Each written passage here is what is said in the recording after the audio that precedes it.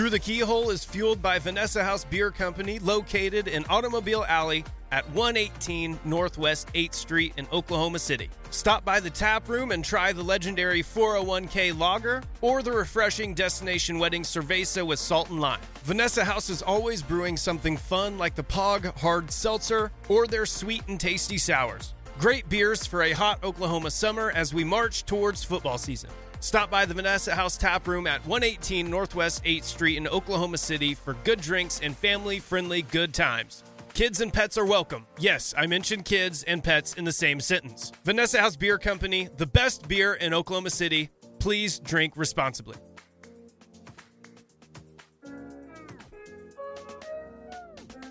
It's caught. Hollywood! Lights! Camera! Action! Hollywood Brown! CD Lamb still running! Into corner! CD! For the TD! People don't know what it is to be champions. Oklahoma invented it. What is up, everybody? Welcome to Through the Keyhole, the podcast that you're listening to, that I am talking on. We are back, and this is the first time I've hosted one in so many months. I am Brady Trantham. On the left side of me, which doesn't matter anything to the listener, is Matt Burton. To the caddy corner of me is Mr. Peyton Guthrie, and then right below me is Alan Kenny. So, Alan, I'm sorry that I'm kind of heavy, but I'll try to make things a little comfortable for you. But we've got a fun show today, and I guess I need to say this because Peyton rebranded the show after I left. But it's an Oklahoma Sooner fan podcast. Boom, boom, boom. Did I do it right? Did I do it right, Peyton? That's correct. And then we only branded that way because I think once you left, Alan and I had a couple of podcasts, and then I was called like an insider, and then called an idiot. So very quickly, I was like, I'm literally a fan of having fun talking about this stuff. Was that the recruiting thing where you? It was a Jackson Arnold thing where he was playing footsie of A&M over Twitter. Oh boy. Well, I mean, you could be an insider from Durant. That's okay. Yeah, we've got. I mean, people with connections, loose connections, making just brash claims because the Champ U barbecue just happened. So things have to happen. Why aren't there more commitments? Everyone's losing their minds, but we'll get to that in just a split second. Peyton, you abandoned us. You went clout chasing with Red Dirt Sport, our good friend, on a Wednesday when the schedule was released, and had a Twitter space on there where you allowed me to ask you guys a question. I appreciate that. Seemed like it had some success, but want to get your thoughts, at least for Through the Keyhole's purposes, on OU's 2024 schedule in the SEC. And then after that, the four of us will have like our own little narratives that we're going to be following for the 2024 season, at least as it stands right now. So Peyton, you see the logos, you see the helmets next to OU's names, who's come to Norman, where's OU going in 2024?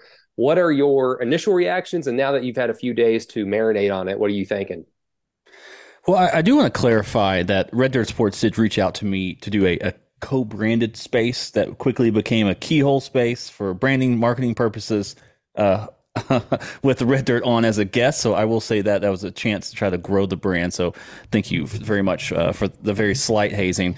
I think just the initial shock factor of it was looking at OU and looking at the draw that it really had. I mean, OU was, in my opinion, is taking on more quote unquote helmet schools than some of the other ones. And just in my personal opinion, I think that's probably good if you're a TV exec and you're kind of thinking who should be good and where things are going. You want to see Alabama OU. You want to see LSU OU. You want to see Tennessee OU. There's a lot of like natural storylines there. Even South Carolina, Oklahoma, there's a lot of like natural storylines there that kind of seems to work for TV at that point in time. That was just kind of my initial thing of saying, like, man, there's some heavy lifting to be had here.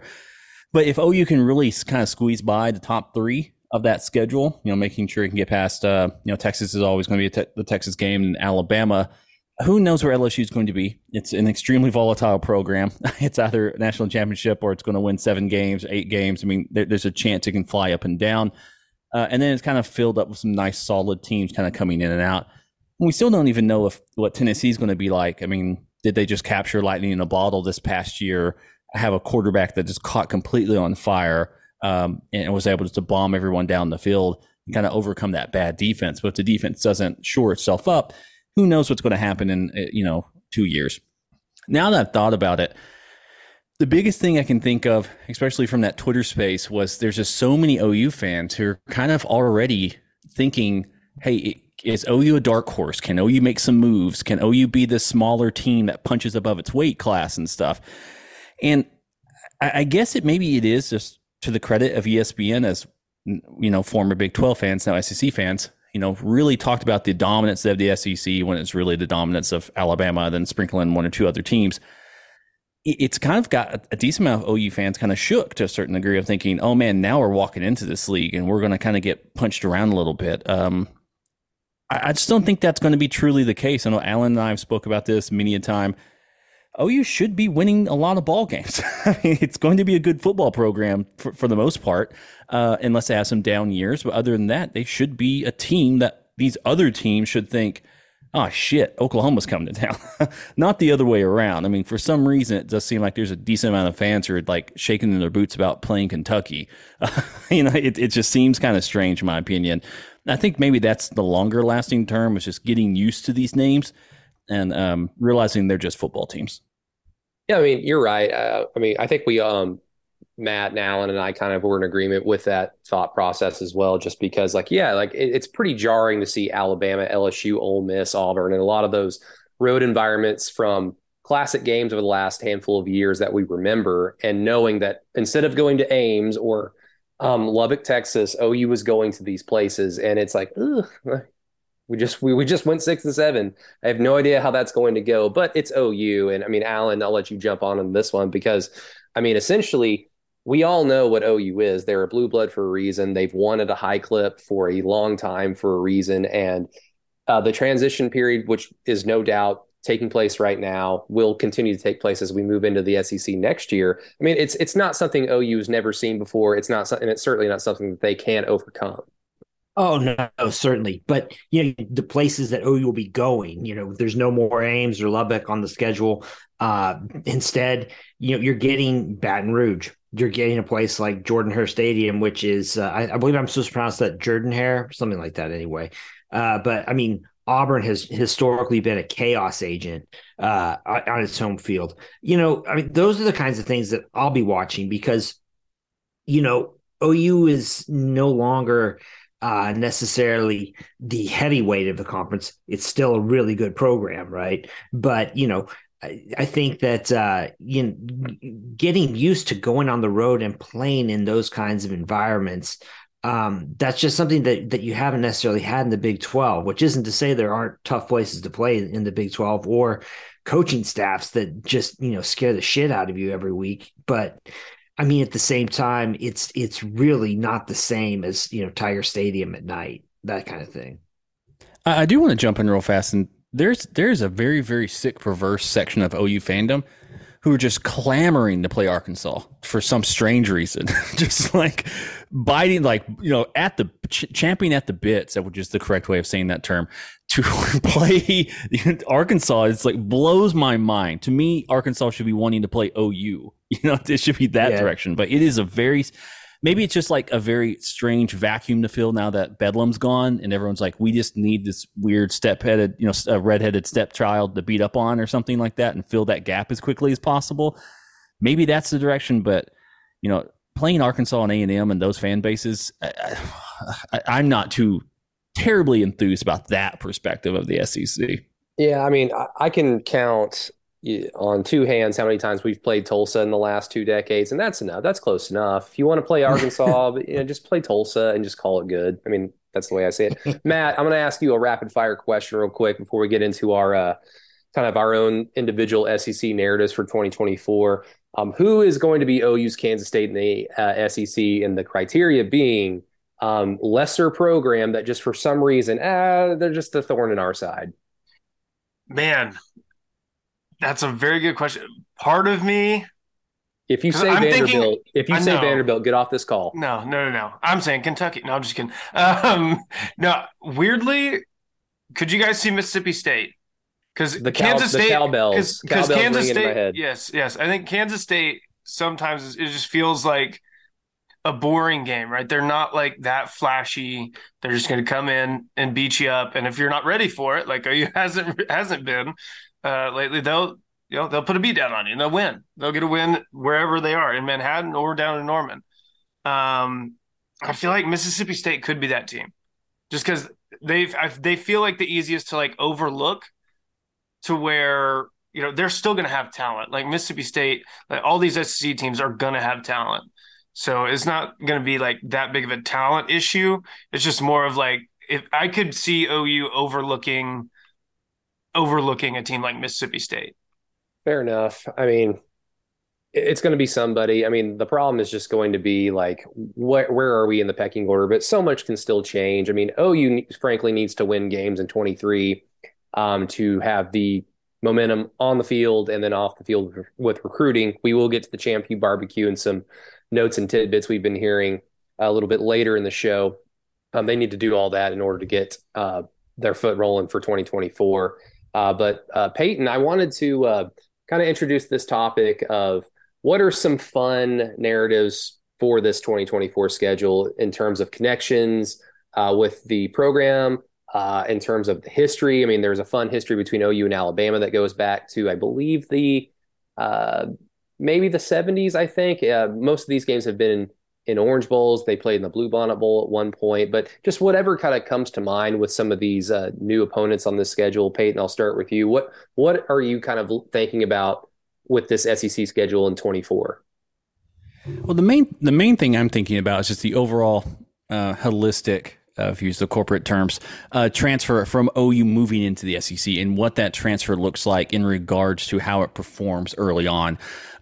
Just for OU fans, we've got Colorado, Nebraska, Missouri, Texas A&M, all very close to us, who moved on to different conferences and had various levels of success, and really trying to break down how those teams performed within the 3 years of joining that conference versus the 3 years prior to that conference, to see what sort of trend lines may have stayed the same. Did someone peak or did someone hit the valley kind of hard?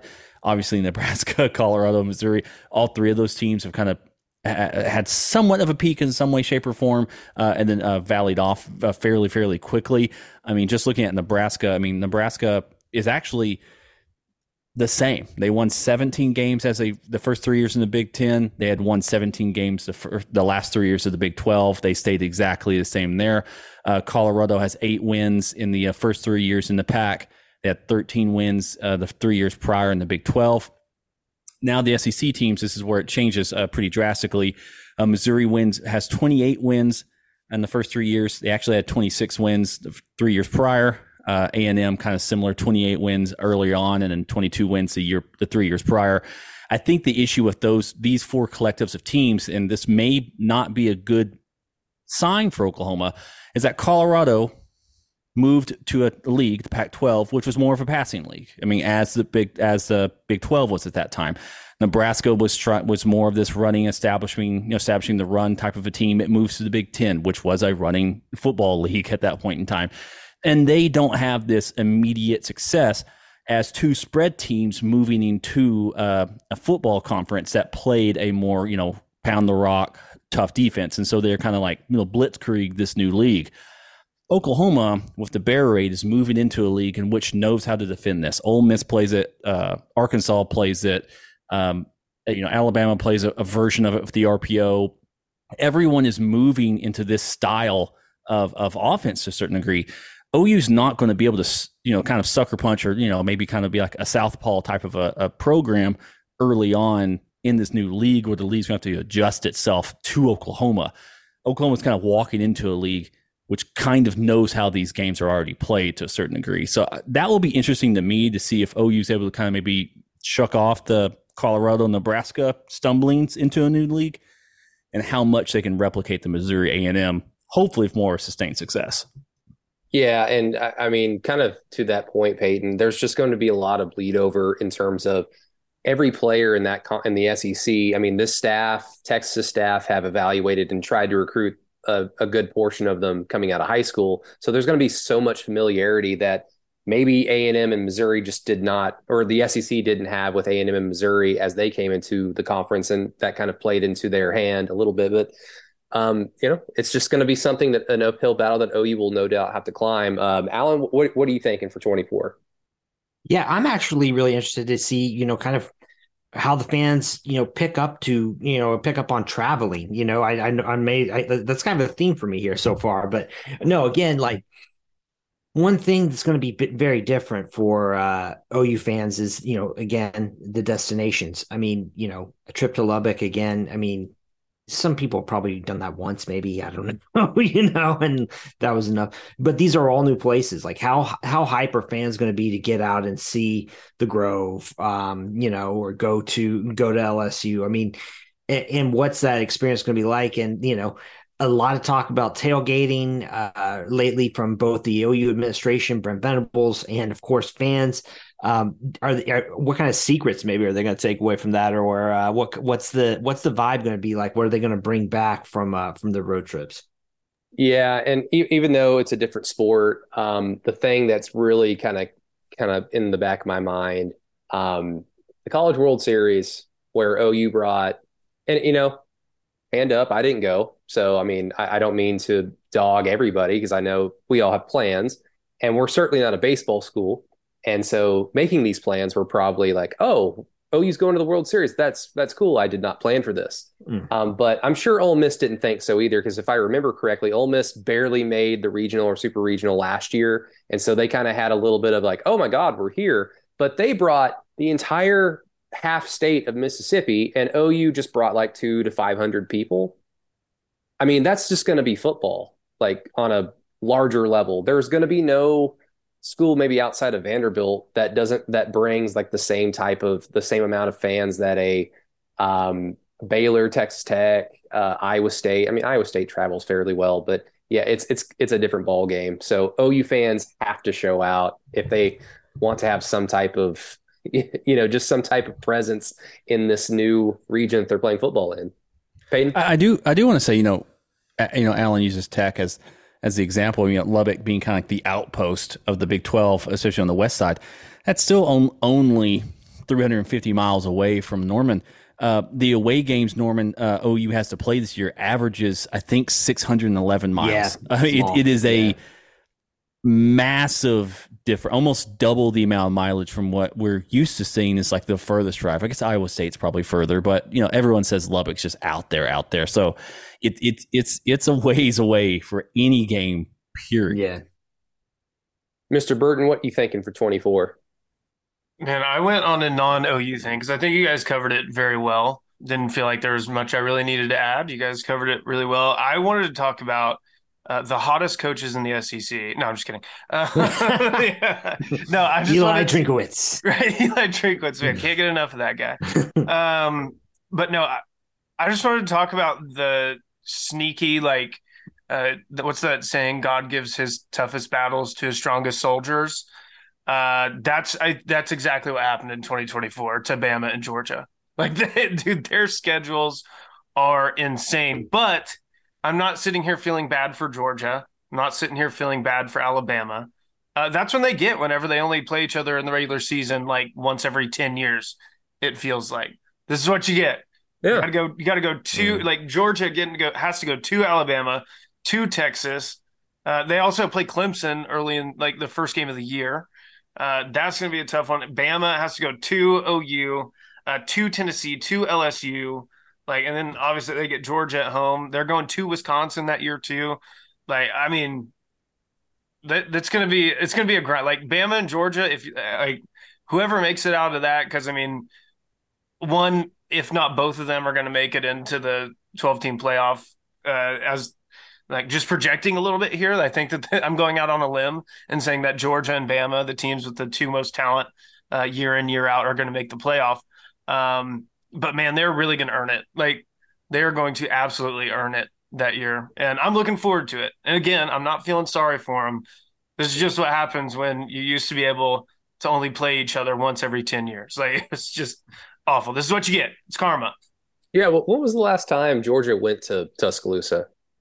Was that like Matt Stafford, Georgia? Probably. It would have been like 2009, probably somewhere in there. So Matt Stafford had just been drafted. Good God. How does that happen?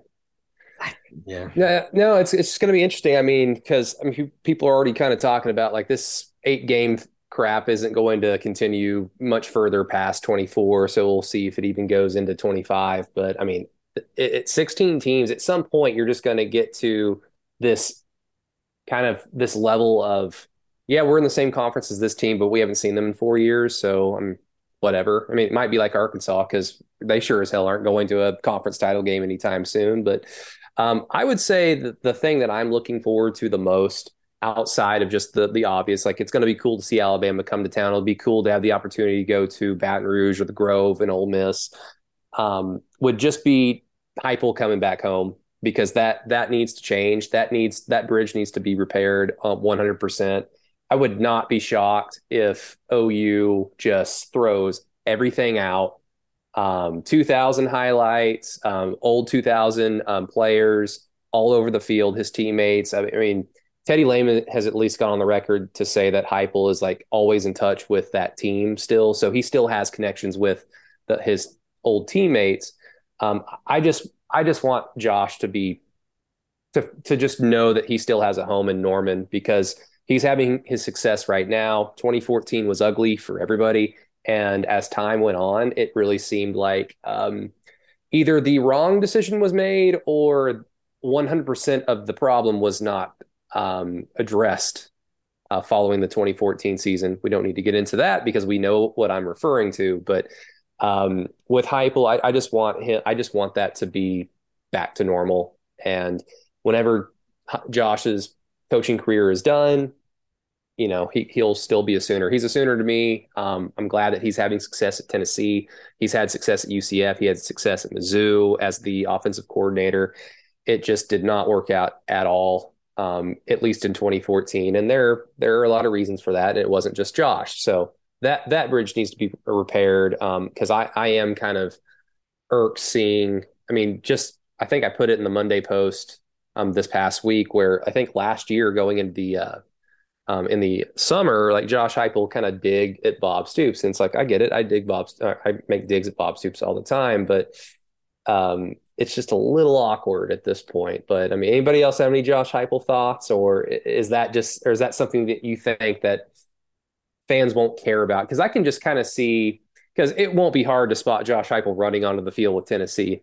No offense, but when he does run out onto the field, I can just see the entire stadium cheering, standing and roaring because he deserves it. Yeah. I mean, I think that's what we're actually going to see, Brady, is that, my impression is that a lot of the bad blood runs from Heupel to OU as opposed to the other way, if that makes sense. So, Yeah. No, I mean, yeah, I hope it's purely fan driven at this point in time. Now there's going to be probably a video package and that's it. I hope that's as far as OU goes. From that perspective, just for me, I think Red Dirt even mentioned on the Twitter space. I think the big move you do is for the 25 season, so you get 25-year anniversary of the championship season. The new big thing. Josh obviously wouldn't be there because he'll be coaching a game or something. But then you do it. It's a big thing. You celebrate the whole thing. You're not pointing out because you're pointing out Josh. You're basically saying we're sorry for firing you so poorly. I mean, that's basically it. So I mean, you've got to. You do behind the closed door thing. Fans take your hat off, point to the sky, do the points, all that stuff, and then leave it at that. OU rolling out the red carpet, I think, would just be too much for a single person beyond without the rest of the team, in my opinion. And I think it would be helpful, at least for all this to kind of go down, if Josh is elected to the College Football Hall of Fame, because that would then, in theory, put him in the same room as Bob Stoops. And if that's what it takes, then that's what it takes. And if I'm Josh Heupel, like I would probably be upset too, because that really hurt his career and could have potentially derailed it. But that's the risk that you take when you have your first big job like an offensive coordinator in D1 football be at the University of Oklahoma. Typically, you go off to Missouri first or Utah State first, and then go back to your alma mater, or then you take that next big step at a place like OU, and it didn't work out that way. And he got thrown under the bus for some of it being his problem, but certainly not all of it, as kind of history has shown. But that's just something I'm looking forward to. Everyone's looking forward to Alabama, and the Tennessee game kind of got forgotten. I understand, but we'll see. Maybe Josh will still be there. Maybe he won't, because like Peyton said, did they just capture lightning in a bottle? But that's why football's fun. We move on to current day because 24 is still a fake year, in my opinion. It does not make sense to me. So let's talk about 23 right now in the summer. Champion Barbecue just went down. I was on campus yesterday. I went and had lunch at the library, and I saw 3 gigantic buses hauling a lot of tall human beings to the Noun Hotel, which is just kind of across the street from my office at OU. And I'm sure you all have heard as well, like some pretty positive things. It seems like there was a lot of status quo in that the guys that are kind of leaning OU, or that the experts have assumed will be going to OU when the time comes, are still in that same boat. It doesn't seem like OU's really lost anybody that they were leading for after this weekend. I don't see how you could. Only Texas can do something like that. But from what I've gathered, and I'll just kind of throw this all out there verbatim, and then Alan, I'll let you kind of give your thoughts on just. It's still funny they call it Champion Barbecue, I guess, but shout out Lincoln Riley. David Stone right now, the defensive tackle from IMG Academy, but from Dell City in Oklahoma City, is taking his final official visit right now at Michigan State. But everyone still is under the assumption that he is going to OU. Hopefully it's not the same assumption that people had with David Hicks. We will find out. Cade Durham is a player that not a lot of people assumed would budge from LSU, but there is a lot of momentum for OU. The running back out of Texas to be flipped from LSU to OU. We'll see how that kind of plays out. And Dominic McKinley, the defensive tackle out of Louisiana. Yeah, a defensive tackle out of Louisiana. He's pretty much going to LSU, but now all of a sudden, after Champion Barbecue weekend, OU is a serious player per Josh McQuistion, at least from Sooner Scoop. A lot of things to be excited for, Alan. Again, all this hypothetical stuff we're talking about with 24, OU has to win on the field in 23, but in order to really get the ball rolling for 24, they have to land some of these names, especially names against schools like LSU, who they're going to be recruiting against every year now, not just every other year like they have been in the Big 12. Yeah, right. And, defensive line is obviously the area where I think that most OU fans would say they really need to get rolling. And so, that's the pluses obviously coming out this weekend are that it sounds like OU is, gaining steam or, holding steady with, a lot of these kind of elite targets. McKinley is the big news in the sense that I don't think in many people, I don't know how many people expected him, A, to be there in the first place, and B, that OU would really have much of a shot there. I will believe it when I see it, having, kind of seeing this kind of thing play out time and again. He's going to be around, LSU fans for, the next however many months until he commits. Even if OU is able maybe to land a verbal commitment from him, I'll believe it when I see ink on the paper, so to speak, there. As for the rest, though, David Stone, that's obviously a big one. I mean, great talent and also a local kid. I mean, it's just one of those things where even from a morale standpoint, the idea of having confidence in this stuff, you've got to land him.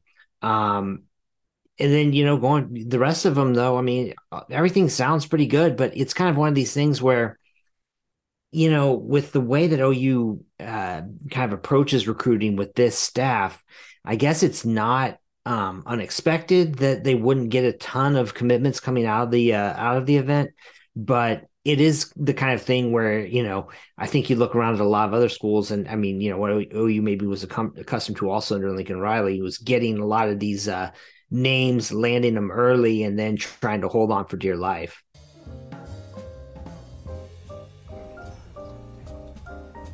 Enjoy great food and drinks at the original Norman Hotspot and its first cocktail bar. Scratch Kitchen and Cocktails is our choice for quality meals and drinks to enjoy the next time you're looking for a great night out. With locations in historic downtown Norman on Main Street and the Paseo Arts District in Oklahoma City, Oklahoma fans from all over the metro can enjoy Scratch Kitchen and Cocktails. Also, be sure to pick up or ask about Scratch's ready-made old-fashioned cocktail at your local wine and spirit store. Take the best Scratch concoction home to sit on your lounge chair and continue listening to this episode. Scratch Kitchen and Cocktails. Great food, drinks, and atmosphere.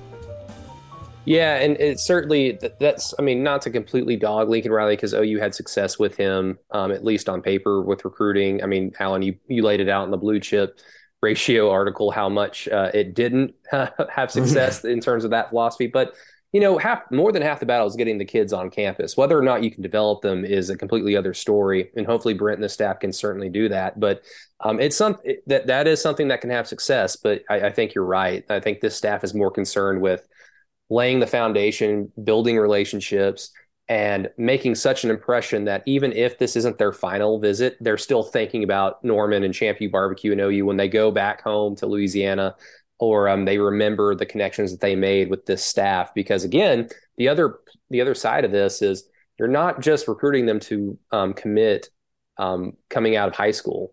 If they don't get the playing time they were promised, or if something doesn't work out with them wherever they end up signing, they'll still remember Todd Bates. They'll still remember Brent Venables and the connections they made. So this is all very important. So we'll see. Hopefully OU is able to stick in the mind of a lot of these names, and certainly David Stone, certainly McKinley, like all these great defensive tackles. If they're wanting to have the success in the SEC, that's the type of player they need to get. But Peyton, is there anything else we may have missed? Or do you have any just overall thoughts on just recruiting, like the recruiting culture that is OU right now?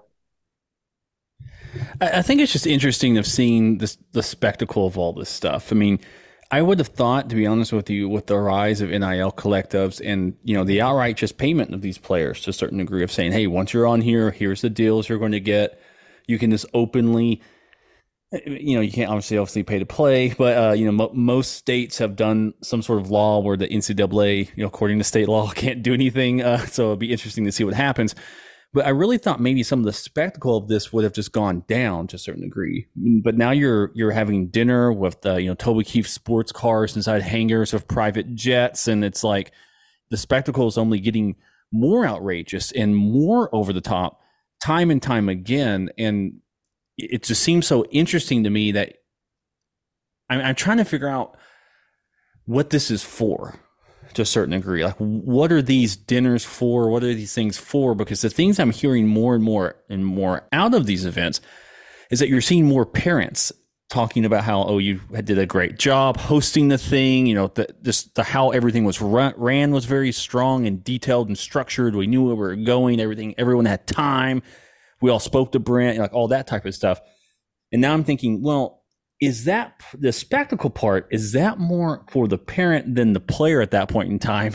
Or is there some sort of juxtaposition between those two things of saying mom and dad versus the player, in who are we trying to shower with this over the top, stuff? Because the player's going to get it. The player at a certain, David Stone's going to get what he's going to get no matter where he goes. That will be taken care of.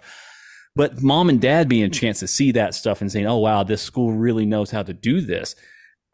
I don't know if maybe that's where this is kind of leaning towards, because I really thought, honestly, that these teams would be almost more, quote unquote, professional at this point in time of saying, if you sign on the dotted line, you'll receive X, instead of being, here's a bunch of private jets you'll never touch, or a bunch of cars you'll never get to drive unless you make it to the NFL. And, it just seems like a very strange connection there that I'm having trouble kind of figuring it out beyond just the spectacle of it. What's it all good for? That said, it seems like OU did a really, really good job, because a lot of people are talking about it and there's a lot of hype coming out of this. But for these summer events, there's always a lot of hype coming out of them. There's always a lot of people talking very, very, very highly about what it is. There's very rarely, I think maybe Ohio State had like a summer thing that went very poorly 2 years ago or something like that. I can't quite remember. And it just, things just usually don't happen poorly at these types of events, at least not publicly. So everyone being very happy about it, everyone speaking very highly of it is good news. You need to do that. That box does need to be checked. But until December, they're just check boxes until people can start signing the line, I guess. Yeah, no doubt. It's certainly, those are certainly things that were in my mind when I see videos that players have been sharing on social media, from eating in an airplane hangar, all these elaborate photos they're taking on the field. It's like, who is this for? I guess it's for the kids, but at the same time, like you said, Peyton, a lot of the parents are the ones who are the most vocal about what a great time they've had. So I guess whatever works, but is everybody here at least familiar with the mom theory in Yes. terms of recruiting? So I guess do anything to just like forget the mom. The mom will she's going to have to just say yes and smile, just like I guess Peyton Bowen's mom had to, respect to Peyton Bowen's mom. Matt, any thoughts, anything you saw that we may have missed? I'll just ask you, like, if the coleslaw was too watered down, would that ruin your recruiting weekend at Duke? It would for sure. If it was too watered down, unless it was a sort of like a Charleston's, like a jalapeno coleslaw at Charleston's, not an ad. I think this was a Hal Smith production, right? But it could be an ad. It could be an ad. It could be your ad space here for some place downtown that has jalapeno coleslaw. That's very good. It's not that I obviously saw a bunch of pictures and everything. I like the picture of David Stone, Caden Durham, and I think the Michael Patterson McDonald, was that his name? Kid from Westmore. Mm-hmm. Throwing up the 405. I know like David Stone obviously he's at IMG, and Caden Durham's at Duncanville, but those are both still local guys. Like Caden Durham grew up in Moore too. So like all that stuff, like that is super cool. And especially, everything that you hear about like the 2025 class and beyond, of like how talented basically is what it's seeming like, is that Oklahoma hasn't had this much high school talent in a while. Like it's going to be very important, and it's going to be very interesting to see how, it has been kind of slim pickings over the years of, hey, this guy can go play at OU, but he's gone to Ohio State, or he's gone to Alabama, or whatever, for whatever reason they don't go to OU. I'm interested to see if this coaching staff can actually start, landing some of these guys, especially that are high Power 5, like OU level players. I'm interested to see that going forward. Yeah, at some point, the staff, Todd Bates and Brent Venables especially, need to be not just player or coaches that players love and respect after meeting them and hanging out with them for a few days, but they need to be coaches that these players sign their name on the dotted line to play for. They had a great recruiting class last year. Just got to keep that up, and let's start leaning more on the defensive line. I think we'd all be very happy. But speaking of Brent Venables, he made some news this week saying like the obvious, which is if we make slight improvements on defense, we will have a chance to potentially hang a banner. And they lost. Again, this is coming from someone who I'm trying really hard not to bring up that they lost 5 games by 6 total points at the last second. It's like, no, they still lost, and it's not just that they lose these games by 1 point or 3 points in the final possession. It's, well, what led to that during the game? And when you watch West Virginia, when you watch Texas Tech, you watch those second halves, we slowly watched what we knew what was coming. Like, it was inevitable that OU was going to lose the game the way it was going. So it's not just, suddenly a game they had control over went the other way at the end. So, there's nuance to all this. But, just from a very basic standpoint of, yeah, if we're not awful on defense, we probably get a few more stops, which probably equates to us winning, even with the offense being kind of inconsistent last year. So just general improvements across the board. When he just talks about defense, I just kind of interpret that as across the board. And there are some players that are no longer on this roster that if you look at some fancy schmancy calculator numbers from Bill Conley, Justin Broyles and David Agwebu were targeted a lot on third and longs. Well, they're not here anymore. So maybe that will be addition by subtraction. But I mean, guys, any thoughts? I'll kind of open the floor to whoever wants to jump in. Any thoughts on kind of the faux controversy of Brent Venables' comments over the week? Yeah, this was just totally sports writer 101. Let's just churn up some content here and kind of get some movement going on Twitter. I don't think it's I don't think it's beyond the pale whatsoever for Brent Venables to say, if the defense improves, we will win 10 games and play for a banner. What that banner means, is it the Big 12 championship? Is it, the Toyota Tacoma Bowl, Mayo Bowl? I mean, who knows what? I mean, you're going to get a chance there. When people say they play for championships, we're so twisted into the, obviously the media aspirations. When we say, we play for championships, you're thinking, you're going to win the overall thing. It's like, no, I mean, the Big 12 has a championship. There are bowl championships. People make rings for all kinds of things. College football has just a myriad of championships, a myriad of banners that you can hang. That said, at the University of Oklahoma, there is a standard that needs to be made. Brent Venables has said, hey, we're defending the standard the entire time. The standard of Oklahoma is winning 10 plus games. And if you're not doing that consistently, the door's usually very soon. I mean, we can sit there and raise our hands about late stage Bob Stoops or midterm Bob Stoops or whatever. He was still winning 10 plus games mainly. He's still getting the job done versus the standard of what Oklahoma is. Now, if you want to say if you think that the standard of Oklahoma is competing and winning national championships, there's only been 7 of those, buddy. It's like 100 plus years of college football. So that's not necessarily a true standard beyond, reasonable doubt, in my personal opinion.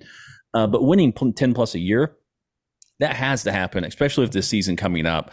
And if you just look under the hood just a little bit, it should be there. I mean, that person, went on and down about how the offense was bad and everything. And, Brady, before we started recording, went on and on about Bill Conley. But Bill Conley still had OU's offense as the number 10th in the nation. I mean, we're pounding our head against how inconsistent this offense is. And it's still within the top 10, predictively, at that point in time. The defense was the issue. The defense being like in the 80s or something. Currently for 2023, Bill Conley has a preseason ranking of 36th. If OU trots out the number 10 offense and number 36 defense, they're winning 10 games in the Big 12, unless Brent's just not the guy. And if he's not the guy, then we figure out who the next guy is and go from there. I don't think it was that big of a deal. And I don't think Brent was maybe the bigger point. And Alan, I'll just segue it over to you. Do you think that Brent saying this stuff negatively impacts him? Should he be trying to soften this blow? Should he be trying to run away from these expectations at Oklahoma? Well, I kind of look at this differently in the sense that, I always find it weird when a coach says, we should win 10 games, because I don't know how, I don't know what the point of saying a cap on anything is, you know what I mean? You just, that part of it was strange to me that he just throw any number out there. But if he's under the impression that, not winning 10 games, maybe 9 games this year, if he's under the impression that that's okay, then, or he's trying to get OU fans, if that was something that crossed his mind, when he's making these kinds of statements, he'd be in a completely wrong job. He understands the expectation. And frankly, if he doesn't win, 9-10 games this year, I'm going to have serious questions about his, ability to lead the program going forward. But immediately everybody is like, oh, well, a lot of this, I think a lot of the writer reaction to this was mainly a response to the, vociferousness of Oklahoma fans in the social media space last spring. I think that there was kind of this idea, in my opinion, that with all that happened, that that OU fans' expectations have gotten seriously out of whack. And I mean, I don't see that as being the case at all. If you look at the investment that fans make and the school makes in the program, you look at the history. I mean, the idea that OU fans needed to stop expecting that or striving for that, to me, is just, I mean, that's the striving is why OU is great, historically speaking, as a program. So, I mean, all that stuff. And my last point on this is Las Vegas across the board this year has set OU's over under win total at 9.5. So, I mean, the idea that, and people might say, oh, well, they were at 9.5 last year. There were some 8.5s out there. I knew a lot of sharp gamblers who pounded OU under 8.5. So keep that in mind. Again, I really don't think that this is, any big deal. I just don't get it. That's a really good point. Brent's a coward for saying 10 games. You're right. I didn't think about from that perspective of why even just put any limit. Just say we're going to win a lot of ball games. Bob Stoops was great at that. We're going to win a lot of ball games. We want to be the best team that we can possibly be. We want to perform up to the highest standard, that type of thing. Alan, that thing you mentioned earlier about kind of this is a response to how chatty OU fans were on social media. I mean, we all know one of the reasons why. I will say it's kind of bullshit on media members' part, where if they're going to sit there with their chest puffed up and see OU fans told you weren't as good as you thought. Okay, if you think that, if you want to be correct, then not only did you predict that OU wouldn't be as good as OU fans thought they were going to be, but you also should have predicted that TCU would have had the best season in their program's history. You would have predicted that Kansas State would win the conference and have their best season since Colin Klein played quarterback. You would have predicted that Texas was actually kind of okay for half the year until they kind of fell off and realized they weren't as deep on the interior of the O-line, D-line as they had anticipated. You would have predicted all these things. But no, you just said in a vacuum that OU's not going to be good and presented no evidence other than they lost Lincoln Riley. What is that? To me, it's just no. I don't think OU fans were wrong in predicting that they would be fine. And I also don't think that people would be wrong in predicting that OU wouldn't be fine. It's just, what's your reasoning? If it's just wish casting that because you hate OU or because you're a blind OU fan, that's where you can get kind of silly. But nobody expected the Big 12 to be as good as they were last year. And OU, as bad as they were at times, and as much as I hate to say this, they were in most of these games outside of two of them. Yeah, well, and I think personally that there's just this, from a media standpoint, there's this strange fixation or fascination with Lincoln Riley. There really is. And I guess I can't explain in the sense that he's kind of, he's a young he was a young up and comer, made his name. And there was just this idea that persisted that, if he doesn't think that OU is going to go in anywhere, then that's really got to tell us something. Or, or he was all OU and now they're fucked. And it's like, I don't think, I think personally, seeing more and more after what we saw last season, I mean, I think Lincoln Riley got out while the coast was, while the getting was good. What I mean? Like, I think he knew where that was heading, and that was on him. I've always kind of assumed from a media standpoint, they love coaches like Lincoln Riley. And when I say coaches like Lincoln, I mean like offensive minded, who, if you really plug yourself into X's and O's, you can watch their teams play. You can watch these plays be set up. You can watch these plays be played out on the field. And it makes you feel a little bit more connected to the game. It makes you, and it especially makes you seem more informed if you like, oh, here comes the leak play, and the leak play happens, they score a touchdown. It's like, okay, I'm making a connection with this play caller. Whereas like coaches like Bob Stoops that are more defensive minded, like they'll either tell you something or they won't. And then you just have to watch their teams either be better than their opponent or have a bad day and not be better than their opponent. So I think it's always been kind of something like that, like these whiz kid, hot shot OCs that become head coaches. Media members jump on them so much because they want to ask them X's and O's questions. the X's and O's guy will be like, oh, I'm getting an X's and O's question. And then they'll have a rapport. And then that sets up this cult of personality that I think you've seen. And that's just from my perspective. I've been in the media before, sure, but I'm mainly a fan when I'm talking on Through the Keyhole. So, I mean, maybe I'm crazy and wrong, but, it is what it is. But I am going to push back on that just slightly. I mean, there's a 1-to-1 comparison that's currently coaching at another big time blue blood school. And there's a certain section of the media group that's ready to say if he can't beat Michigan, you got to ride him out the door with Ryan Day at a certain point in time. Like if you're getting that big, I mean, there's heat on him as well. And he's basically the exact same guy to a certain degree as Lincoln Riley. I think the point that you made was the first half of your point, the young whiz kid. That's the point that connected with Lincoln Riley. Him doing this all at what was he, like 36, 37 or something? And that's the point where everyone freaked out. It's the MIT, like the dude's counting cards, and there's a crypto bro to him. Like what does he see that we're not seeing?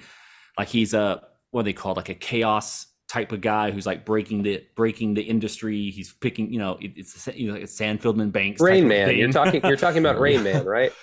I think that's the part of Lincoln Riley that very early on was there. Now Lincoln is more established, obviously, of this is who he is, and people can now point things out. I mean, last year, basically, I won't say everyone, but I mean, obviously our bubble was saying like, oh yeah, he's going to lose to Utah. Duh. Utah's a very tough, disciplined team that's just going to beat him up. The book's kind of out on him to a certain degree. The thing is, he's moved to a school that's completely unserious about football to a certain degree. But then now they're moving to a conference in the Big Ten that's just going to, I mean, honestly, if you're going to say one to the other, at USC to the Big Ten to me is worse than OU to the SEC. That's just my personal opinion, just for distance alone. I mean, culture. The Big Ten, in my opinion, just like completely sold USC and UCLA just a fake bag of goods, because this is going to be great for Michigan and Ohio State to be in LA every single year. From that perspective. Yeah, no doubt. It's going to be, the way that they finesse the SoCal schools is really funny. We had one more talking point. Let's table that for a future show, because I think as we get deeper into the offseason, it'll be a little bit more tasty, because it's always been something that's been there, and it will continue to be there. It concerns Jeff Lebby. There's nothing that I'm teasing or reporting. It's just we're going to talk about Jeff Lebby on a future episode. But I did want to end with because we have talked about softball before, and because our first episode after Jordy Bahl announced her transfer, or her intentions to transfer at the time, away from OU back home to the state of Nebraska. Our first episode was the SEC schedule reaction. We haven't really had a chance to talk about it. But she has since announced her intentions to transfer to the University of Nebraska. Very shocking, I know, to everybody that listens to this. But I kind of wrote about it on the Monday Post in terms of Jordy Bahl's transfer is up there with a lot of big names that have transferred from OU in terms of football. And not necessarily all big names, but certainly guys that had stayed, it would have positively, more than likely, influenced OU moving forward during their time there. Could have bridged some seasons where they were in between awesome rosters. But I just want to get kind of your guys' thoughts on all this, and especially some of the fan discourse that's been following Jordy Bahl transferring from OU. When I heard the rumor beforehand, it was shocking. I'm like, why is this going on? And it did not fail. It happened. And so you're kind of left there wondering, like, why? And then I really start to think, like, why does this happen with Oklahoma all the time? Why does it seem like we can't have the apex player at the top of their sport for more than 2 years? I mean, and even players that stay at OU, like Adrian Peterson, the best player in college football from the time he stepped on the campus to the time he left. And even his career, half of it was marred by injury. We didn't get to see AD play all the games he played his freshman, sophomore, and junior year. Caleb Williams, we know. Marcus Dupree, we know. Troy Aikman, there's a reason for that, but still, Troy Aikman he did not become that here at OU. So, I mean, guys, just your initial thoughts about Jordy Bahl transferring from OU, and then, of course, to our old friends at Nebraska. Matt, I'll let you jump on since you were on the flagship. Yeah, man, dude, it was very shocking. I mean, I think I found out when you guys did too. I just very shocking because at the surface level, right, you just see, hey, she's 2 for 2 in her college career on national titles, right? It's like she's 2 for 2, and it with Jada Coleman, Tiara Jennings, like all of them returning, it looked like it's a very good shot for 3 for 3. So on the surface, you're like, what the hell? Like, why would anyone kind of leave that situation? She's kind of got everything that you need. I mean, she's a great pitcher, and she has the nation's best defense behind her too. So like, but I will say, I watched an interview that she did with the Papillion news station up there in Nebraska, and to be honest, man, everything she said was everything that she had said in that tweet, but you could see it kind of in her face, right? It's different reading it off of a notes app rather than like her actually speaking it out loud, and you get to watch kind of the way she's delivering it and all this stuff. And man, it really just seemed like, because she even said, she was like, I really didn't even want to leave the state of Nebraska coming out of high school, but like I just couldn't pass up an opportunity to play at Oklahoma, like because they're the pinnacle, they're the peak of softball. So she was like, I just really could not turn that down.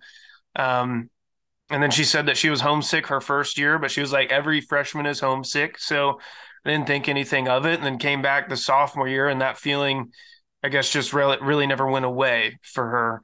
And in fact, it even got worse. So listen, I'm not gonna come down on anybody ever for making a decision they feel is best for themselves and best for their mental health. Like I'm not gonna ever come down on anybody as long as they're not hurting anyone else or physically harming themselves. Then yeah, I'm not gonna do whatever you do or do whatever you need to do at the end of the day to be happy, right? I think that's kind of what we all want. So for her, like, if that makes her happy, good for her. She won 2 national titles here at OU.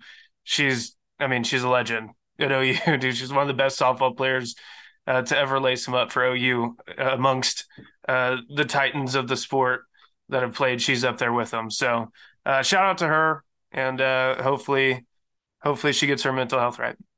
Yeah, I'll mention it from just a player aspect. I remember reading multiple articles and listening to podcasts just about like Olympic athletes and stuff like that. Like once they win the gold medal or something, there's always kind of an emptiness of all this work for that, and the moment's over and everything of that nature. She's been to the top of the mountain twice now, back to back. She's done it. There must be some level of, I truly only have 2 more years to play this game, and at a level in which will draw me, big time, under the lights and all that type of stuff.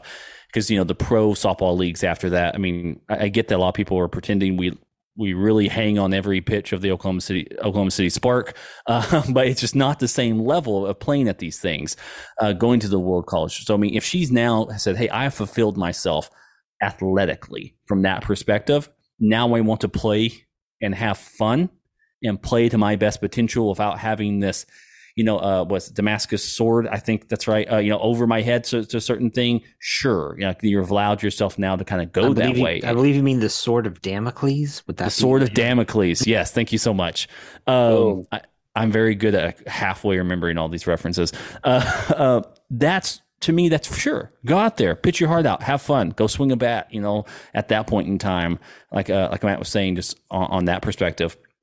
The one player who's like basically the poster child for psychopathic, insane competitive drive, won 3 titles and then went away, and then only came back after he was a complete embarrassment playing baseball. Michael Jordan. I mean, they had to prove a point. It's not there's almost nobody. I mean, maybe Kobe Bryant at some point in time, but like all the decisions he made to hamstring his own teams and stuff to prove his own self versus the team. Very few people are wired just to say, my only existence is to win softball games. And she won as many as she wanted to and won 2 championships. So, hey, go out to pasture to a certain degree. Go out to the corn, hopefully people will go out watch you out there. I will interject real quick. You can hang on to every pitch for the OKC Spark. 107.7 The Franchise. They play. That's the Oklahoma City Sparks flagship station. So disregard what Peyton said. You can hang on to every pitch at 107.7 The Franchise. Yeah, good. So now not only will Hal Smith kill us all, now Mr. Tyler Media himself. Mr. Tyler Media, yes, he's listening. Mr. Tyler Media is listening. So yeah. Alan, anything on Jordy Ball's transfer? No, I mean, I think that everybody really kind of covered everything here. Bringing up Jordan was actually interesting though to me, because to me, this is almost more like when he came back to go to the Wizards, right? I mean, trying to kind of spark a franchise or a program, what have you. I mean, like there's something to be said about that. Like the idea that, she could go to Nebraska, for example, and elevate that program. Like maybe that's the kind of thing that she finds rewarding too. I mean, people do stuff because for whatever different reason. More power to her. She did great at OU. That's about it, really. Yeah. Well, okay. Let me be the bad guy then. Shout out to Jordy Bahl. She did her thing. I hope. I'm typically cynical when it comes to sports. Having covered Russell Westbrook for a few years, I guess it'll do that to you. But I understand. Homesick, wanting to go home, be with her family, boyfriend plays for Nebraska, baseball. Like I get all that. What I will not tolerate is I don't want anyone telling fans how they should act when an awesome player decides to not play for their team anymore. There are going to be fans and people that get ugly and do things that are pretty unforgivable. I don't think anyone here is ever going to do something like that. So I can speak for Keyhole. Like that's not what we're about. But there are fans like that. And you just have to kind of resign yourself to the fact that that's going to happen, unfortunately, and just do your best to ignore them.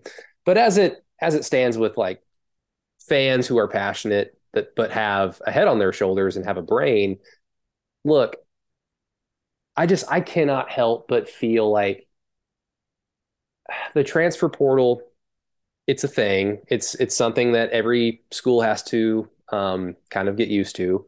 It's not just negatively hurting OU by itself. I get that. There are other schools that have lost players as well. Something needs to be done. Like, I don't know if it's you have to sit out a year rule that happened, because I mean, losing players like this over and over again could be detrimental for just fandom. Because what relationship do you have with players who don't want relationships with you in the first place as players? I don't know. It's just odd to me. I couldn't help but think, like, when I hear that, like I couldn't help but pass up an opportunity to play for OU. Now I got my opportunity. I did everything that I wanted to do. Now I'm going to go off. It's like, okay, so did you just use the school that I went to and root for? Okay, that's cool. I guess I'll cheer for you. It's like, no. I don't want to cheer for that. It's like, thank you. See you later is basically how I kind of look at it.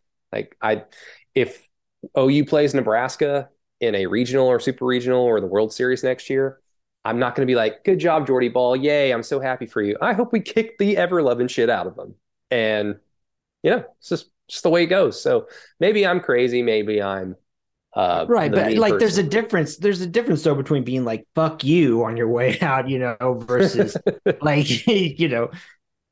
I mean, I agree, that all of this has definitely, exposed the idea that we're just rooting for laundry. I mean, it's always been the case.